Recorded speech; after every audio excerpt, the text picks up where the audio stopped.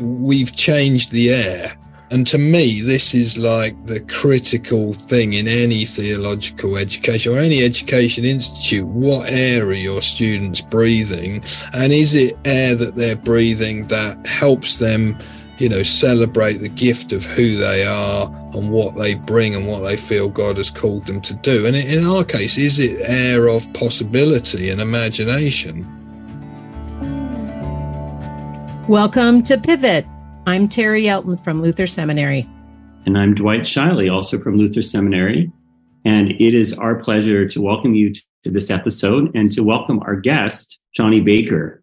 Jonny is a longtime leader in innovative ministry in the UK context and currently serves as Director of Pioneer Training at the Church Mission Society, which is based in Oxford. He is the author of a number of books, including a recent one that has just come out called Pioneer Practice in the last year. And Jonny, welcome to Pivot. We're so excited to have you here on the show. It's great to be with you. Thanks ever so much for inviting me.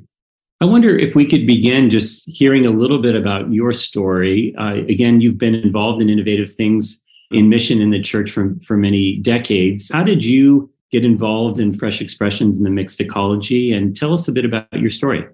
I got involved through working with young people, and I think that in many ways in the UK, that's where the questions and the adventure started. I think working with young people outside of churches, I worked for Youth for Christ for a while in schools, and we set up a nightclub for young people, but we kind of quickly realized that the journey to joining church as it was felt like quite a big step for them. And it was reading stories of cross-cultural mission, I think, that began to give us clues about what would it look like to at least do discipleship in their culture rather than expecting them to join ours. So this is rewinding at least 30 years or so, maybe a bit more. Yeah, so that was the way in. And I think there were a lot of youth workers on the same journey, and there was a lot of creative practice. I mean, at that time, conversations about church were quite controversial.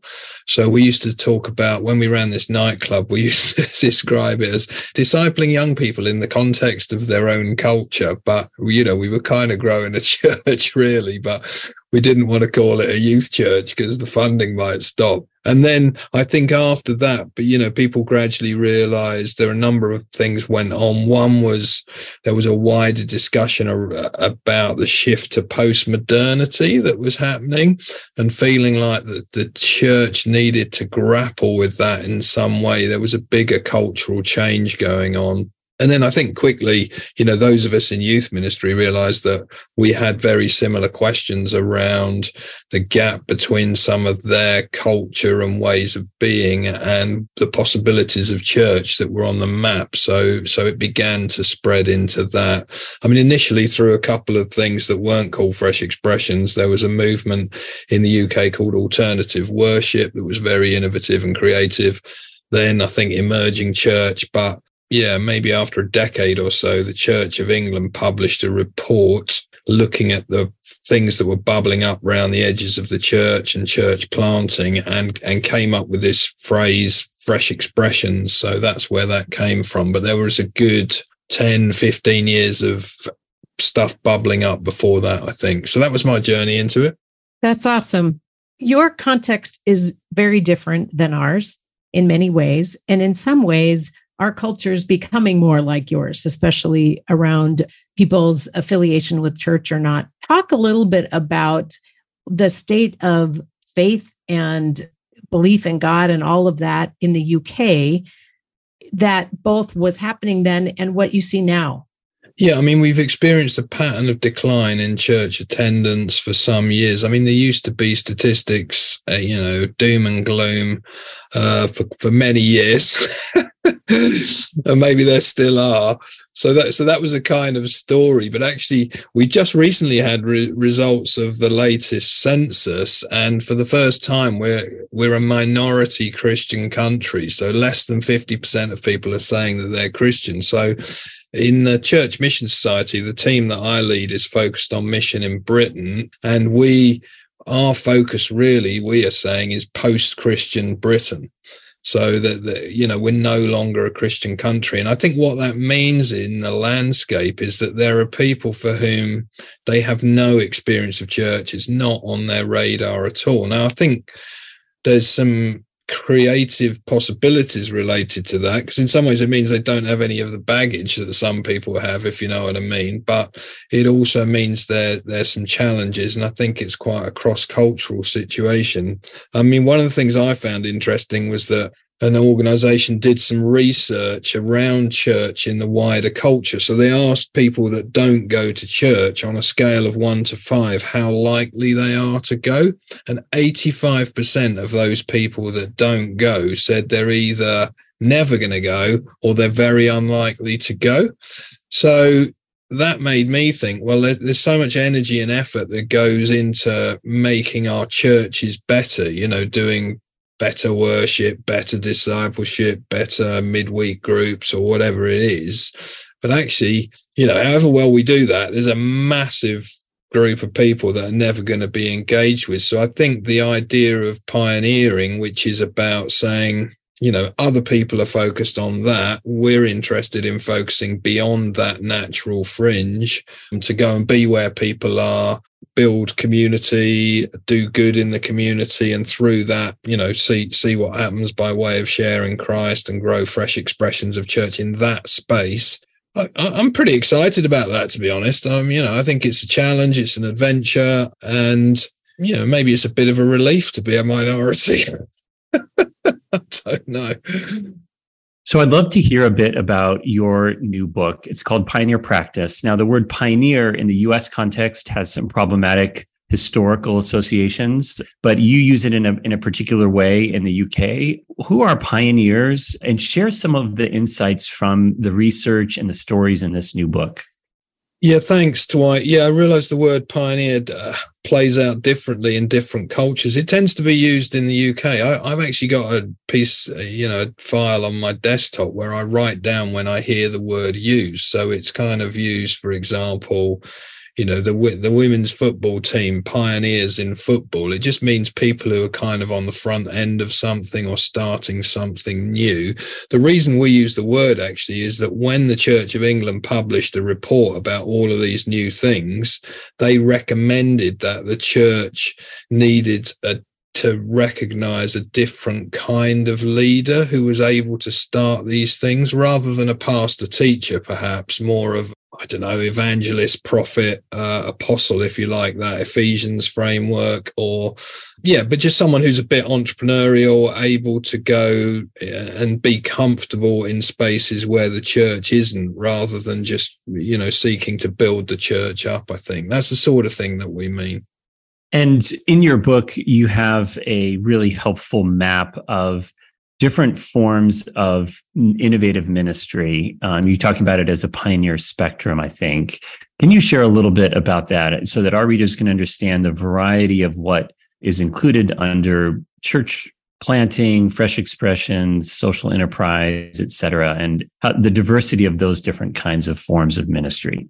Yeah, I mean, that spectrum people have really liked and found helpful. Its origins are interesting in that I think there were a number of people who were more focused on church planting as a form of starting new things that were struggling to understand different kinds of pioneering. And the church planting, in the UK tends to be a model where you might have a team of people that go and they start a worship service and invite people along. It's very much an attractional kind of thing, whereas pioneers often are much more invisible in terms of what they're doing. So they might, go live in a particular housing area that's quite deprived with some other people and just hang out, meet people, join in food banks or equivalent, and participate with people for good. And it's out of that network of relationships and things might start to emerge, and it might take a few years before a community of disciples starts in a home and so on. So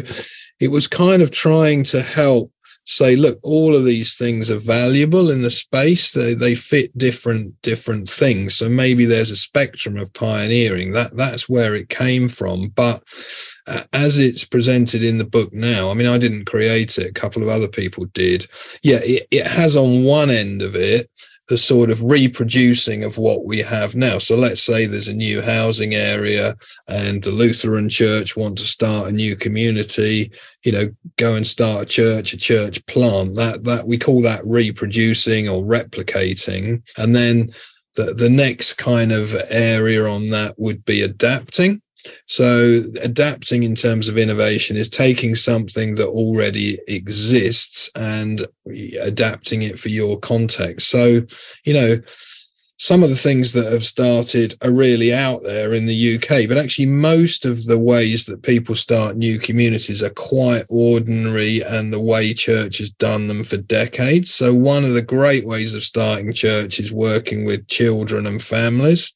So there's a thing called messy church here that's quite popular. So an adapting might be, taking, initially somebody took working with toddlers, young children and parents and adapted it to become messy church and people adapting in their context. Then there are four of these. The third space on that spectrum is innovation. So that would be perhaps more where the pioneering new communities comes in. It's thinking, perhaps a bit more cross-cultural. So thinking, how would we imagine the gospel connects with people in this culture and what might emerge through that? So one example in the book of that is there's a guy, David, who is on a housing estate in the East End of London, and he was connecting with guys who don't think church is on their radar at all, but he ended up thinking what would be good to connect with them would be a boxing club.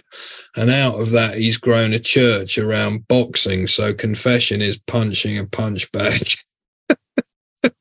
And he did this compline, which I thought was great, a quiet night service where you have a boxing ring and you ring a bell and there's sort of 2 minutes reflection or something in each corner and you move round. So that, that's much more kind of innovative in terms of the practice in relation to the culture.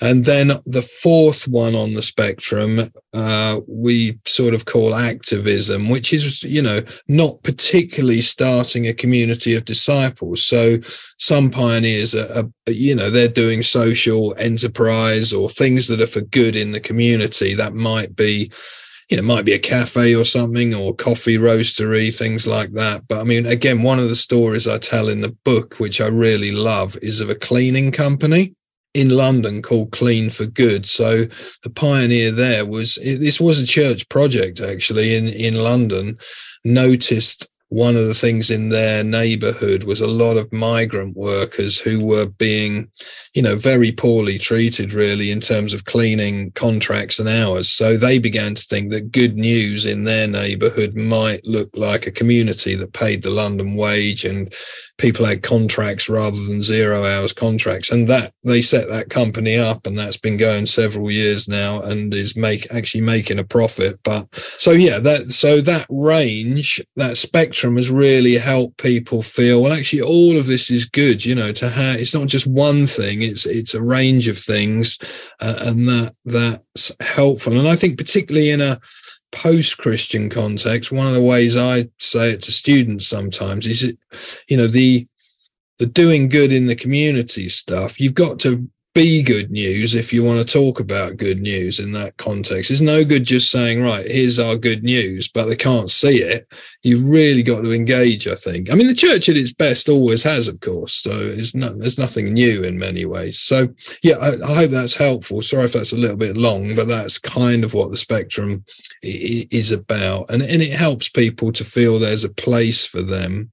Yeah, and with students, sometimes what we find is when we use the word pioneer or entrepreneur, people think, oh no, they tend to compare them. They tend to think of the most entrepreneurial person they've ever met, compare themselves to them and think, well, I'm clearly not a pioneer or an entrepreneur because so-and-so is. So I think the spectrum also gives a space to say, well, that's fine. You can take someone else's idea and adapt it. You don't have to be out there, which I think is helpful. I really appreciated that because I think, at least in our context, we get really stuck with what's church, and it has really kind of particular boundaries that actually stifle creativity and mission and evangelism and witness and all those other pieces that go with it. We use around our place here at Luther Seminary faithful innovation. You use mission entrepreneurship. At least I've seen a bunch of that in your school that you're doing. You talked a little bit about that. Can you say more about what that means? And for me, that actually helps push the church definition, kind of like, don't get caught up in that, right? This is a different thing than that. There's a different calling, maybe. Say something about what mission entrepreneurship is and how you see that fitting into this calling of the church. Yeah, sure. I mean, I like the language of faithful innovation. I think putting the word faithful with new helps people feel that the new isn't going to rubbish the old, but it's going to be, its imagination at least is going to be resourced by the tradition where there's a lot of treasure. Yeah, mission entrepreneurship we've used as a term, and we particularly, we run one module that gives that people come with ideas. And in fact, the cleaning company idea, the woman who started that, Miriam, came on this week with that idea. And essentially through that week, we get people to think about, how do you come up with ideas? How do you develop them? How do you build team around them? How do you think about resourcing them? And by the end of the week, they pitch their idea to the group, and we try and get a couple of foundations there. Sometimes they'll get some money towards it, or other people will pledge things. So it's really developing a set of skills around how you take something from idea to reality. Now, the people running the course are mostly interested in social enterprise, but actually it's fine if people are bringing an idea that is starting something that's a non-profit or anything else, because the same questions, I think, arise around, how do you develop the idea? How do you build team? How are you going to do the maths to make this thing work, and so on, whatever way you're going to do it. So we've kind of tried to make it as inclusive as possible, but it's not really the space in which we're thinking about how do you start a church. It's more of the kind of doing good in the community and so on. And I think, I don't know what it's like in the US at the moment, but resourcing, I think pioneers are going to be better off if they've got a few avenues of income and resource. So having some enterprise within what you do, whether you're a church community or that's your main thing, I think can be very helpful, rather than just a dependency on raising money from the people who are involved, particularly where, if someone's starting a community small and they're living in that community for a while and growing disciples, and it's a poorer community, you're just going to really struggle to resource that from the people in that space, which is, one church model way of doing that. So to develop something that's a business for good that empowers people there, I think can be helpful as part of what people do. Yeah. And actually, the word entrepreneur, I was just going to say, I like the origins of that word, because it comes from two French words meaning entre, between, and from the verb prendre, which is to take. So it's kind of, you're seeing a gap and taking the space. So I think entrepreneur and mission entrepreneurship is noticing the gaps, of which in the UK, in terms of what I've said earlier, being post-Christian, there's a lot of opportunity because there's a lot of gaps. So you've shared the story of Boxing Church and Clean for Good. Share some other stories of some of these kinds of innovative, fresh expressions and ministries. I know the book is full of them, but what are some other of your favorites?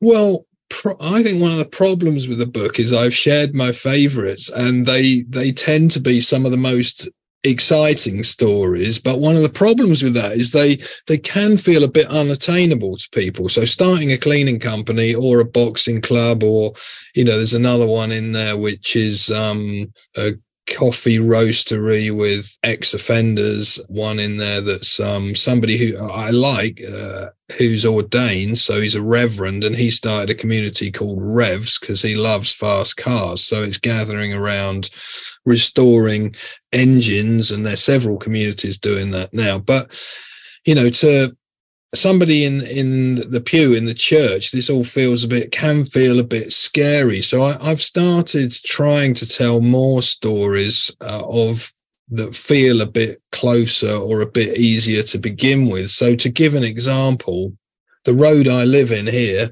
there's a guy who lives down my road called Wayne, and he's retired. He's 70 something now. And in St. Mary's Church, which is the local church near here, he has started 3 things. One was he noticed that there weren't many young people in church. So this is rewinding a few years now. He started a football club just to connect with younger people, passionate about getting them involved. And that was very effective at doing that. I mean, he didn't grow a church out of it. The second thing he started was that he heard a program on the radio about loneliness, and he was so disturbed by it, he went to the vicar and asked if he could start a lunch for people. And he started this thing called Polygonian Friends. And it's largely elderly people, quite a lot of disability. They're at home for multiple reasons on their own. But he's basically grown a really lovely community, got other people involved cooking lunch.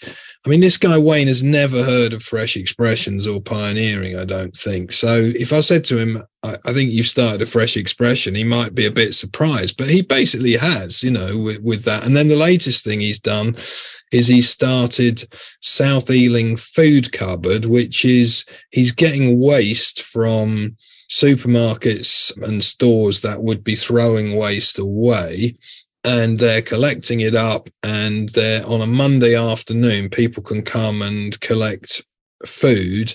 And it's very much the way they pitch it is it's not for people who are in dire straits or in poverty, it's for anyone. But I think that creates a way that people who are at the edge, aren't made to feel patronized or whatever. So he's down my road, he's retired, he's started 3 things in the last decade, and he's heard something on loneliness, so I'll go talk to the vicar and do a lunch and let's get some people involved. And he's good at getting volunteers. So that's one of the stories I've told quite a bit lately, because I think this isn't meaning to be patronizing about it. I think all those things are brilliant, but I've come to talk of it as low-level innovation. So it's great we get the boxing, and in many ways those people are making natural connections with what they do, but it can look like it's full-time, you need a salary, professional, whatever, but we just need lots of low-level innovation that are people in our churches that have got a heart for people and a glimmer of an idea, and give it a go, see what happens. Yeah. So I'm going to turn just a little bit. Dwight and I got to come visit you at school, right? We were in the UK, and Dwight and I get to think about theological education in its broadest sense, not just for people that are going into ordained ministry or whatever. Tell us, what are some of the lessons you've learned as you've done all your teaching and all of your educating, and are doing that not only with leaders in the UK, but around the world. And especially, aren't you connecting with a lot of communities in Africa in particular, is what I was remembering. Tell us a little bit about what you've learned in your local context, but also globally.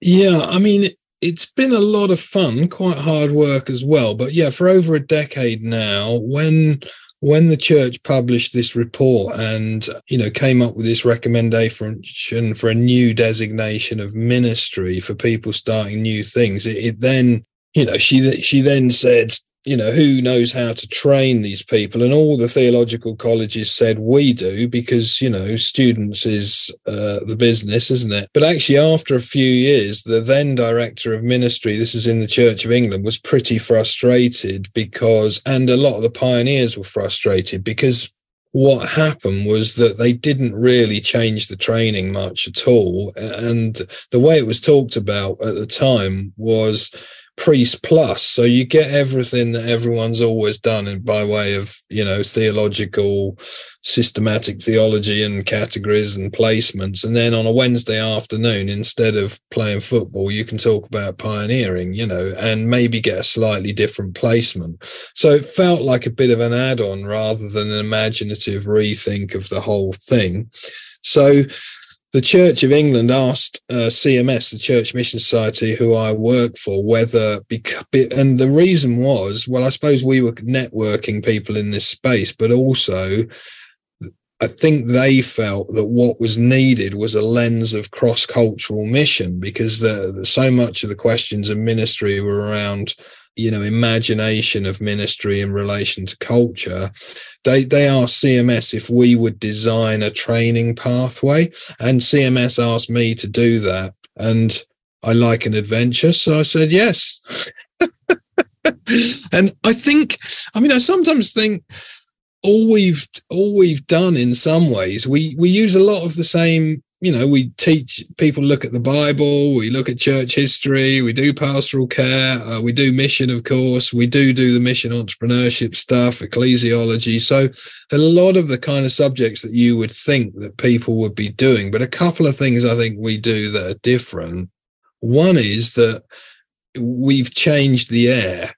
So, and to me, this is like the critical thing in any theological education or any education institute. What air are your students breathing? And is it air that they're breathing that helps them, celebrate the gift of who they are and what they bring and what they feel God has called them to do? And in our case, is it air of possibility and imagination?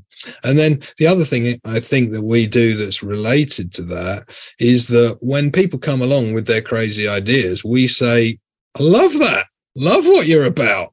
Whereas they're so used to hearing, oh, I don't know that you can do that around here. I don't think our church does that, or I'm not sure. You need to go and do that somewhere else. They're so used to sort of a defended posture, you might say, in the church. I sometimes feel like all we do is say we like that.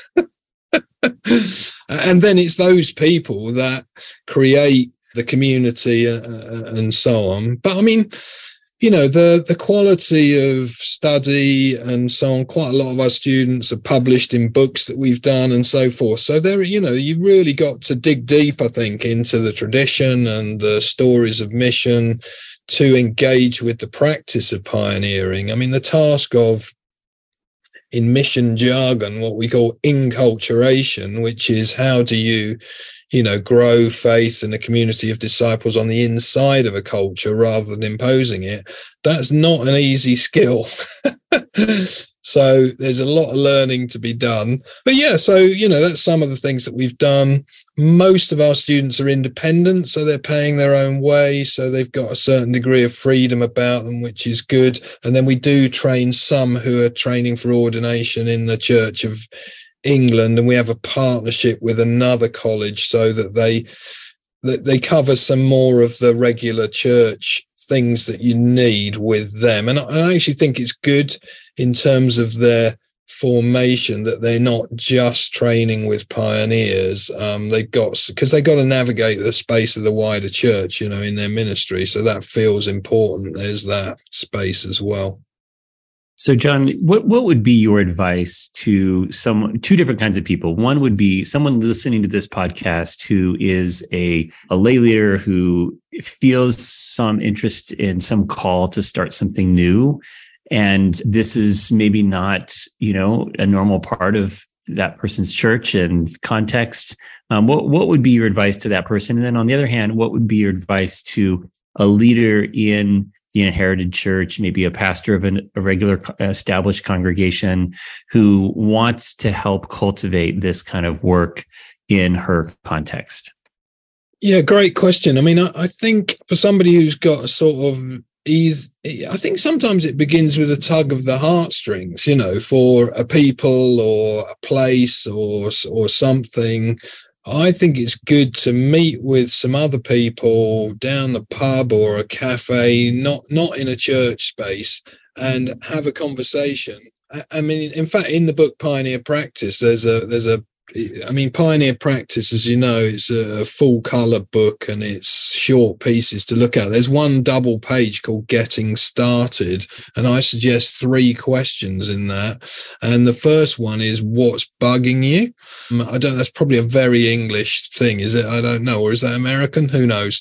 Which is, what are you frustrated about? And that can be a great start point, I think, for exploring. And then what are you longing for, and what's possible? I mean, I can't actually remember if those are the 3 questions, but those kinds of questions. So to get into a space where it's not restrictive in any way, but with some other people, and talk about those ideas and dream a bit together, I think is a great thing to do. And then I think, to build on that, I mean, going back to Wayne, what Wayne did was go and talk to the vicar and talk to other people, find other people to join him, test out the idea, get permission, and build the trust for that very successfully, and the vicar loves it. I mean, in that case, that may not always be the case.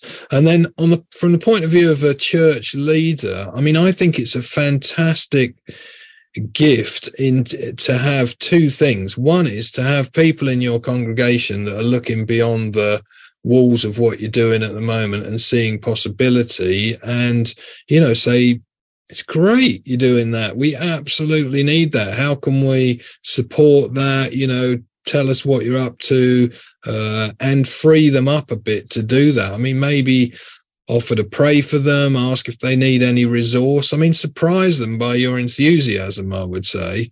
And then secondly, I think try and keep that relationship is really helpful, rather than seeing it as, okay, if this thing goes, we'll send it out. I think the research into the things that have started in England show that they're not many that are just completely out there, disconnected from a church. There's a relationship through either somebody who's sent, or it's a daughter church from a mother church. So don't think that the thing that starts will want to be disconnected and miles away from you. Do your best to keep that relationship, but it might change, like it does with our kids when they leave home. We have to relate to them differently. There are different phases of that. But I think try and build trust and understanding, and that relationship's key, I think. Where that's good, often new things can begin and flourish and be understood, I think.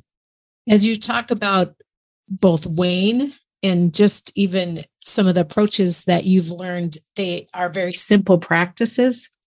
But my hunch is you've learned them from hitting some roadblocks and some challenges along the way.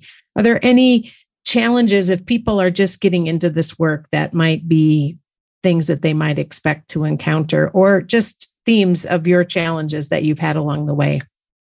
Yeah, I mean, week 1 with our students, I mean, I use a diagram to talk with them about the journey to the new.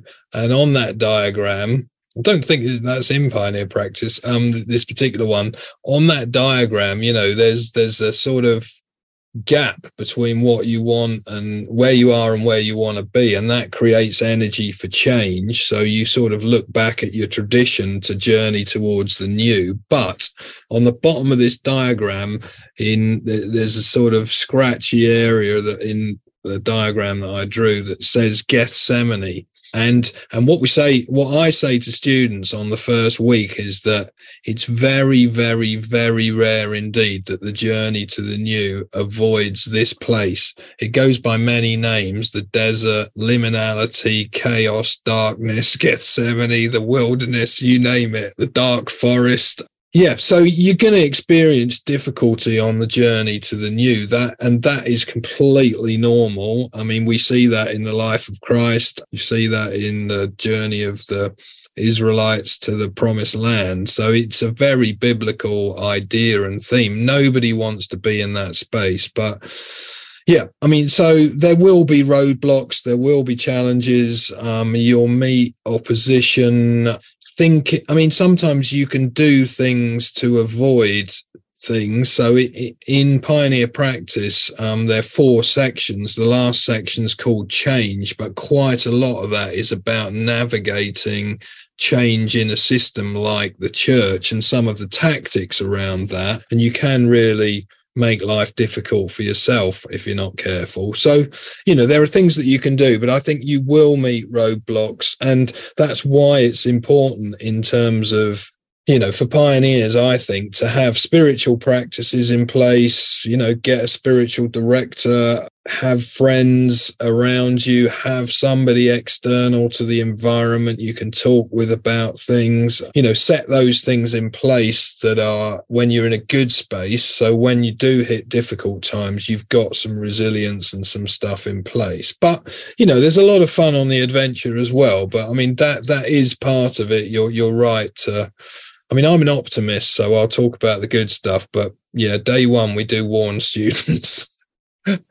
Yeah, I appreciate that. And in some ways, where you just were was also where we started, in the sense of this kind of grew out of a recognition that the church as it was not proclaiming the good news to the people. Yep. And, and the Church of England has the whole country as its vision, right? That's their calling. And I think if the church way we're doing it isn't working, we got to let that go. We got to put it down.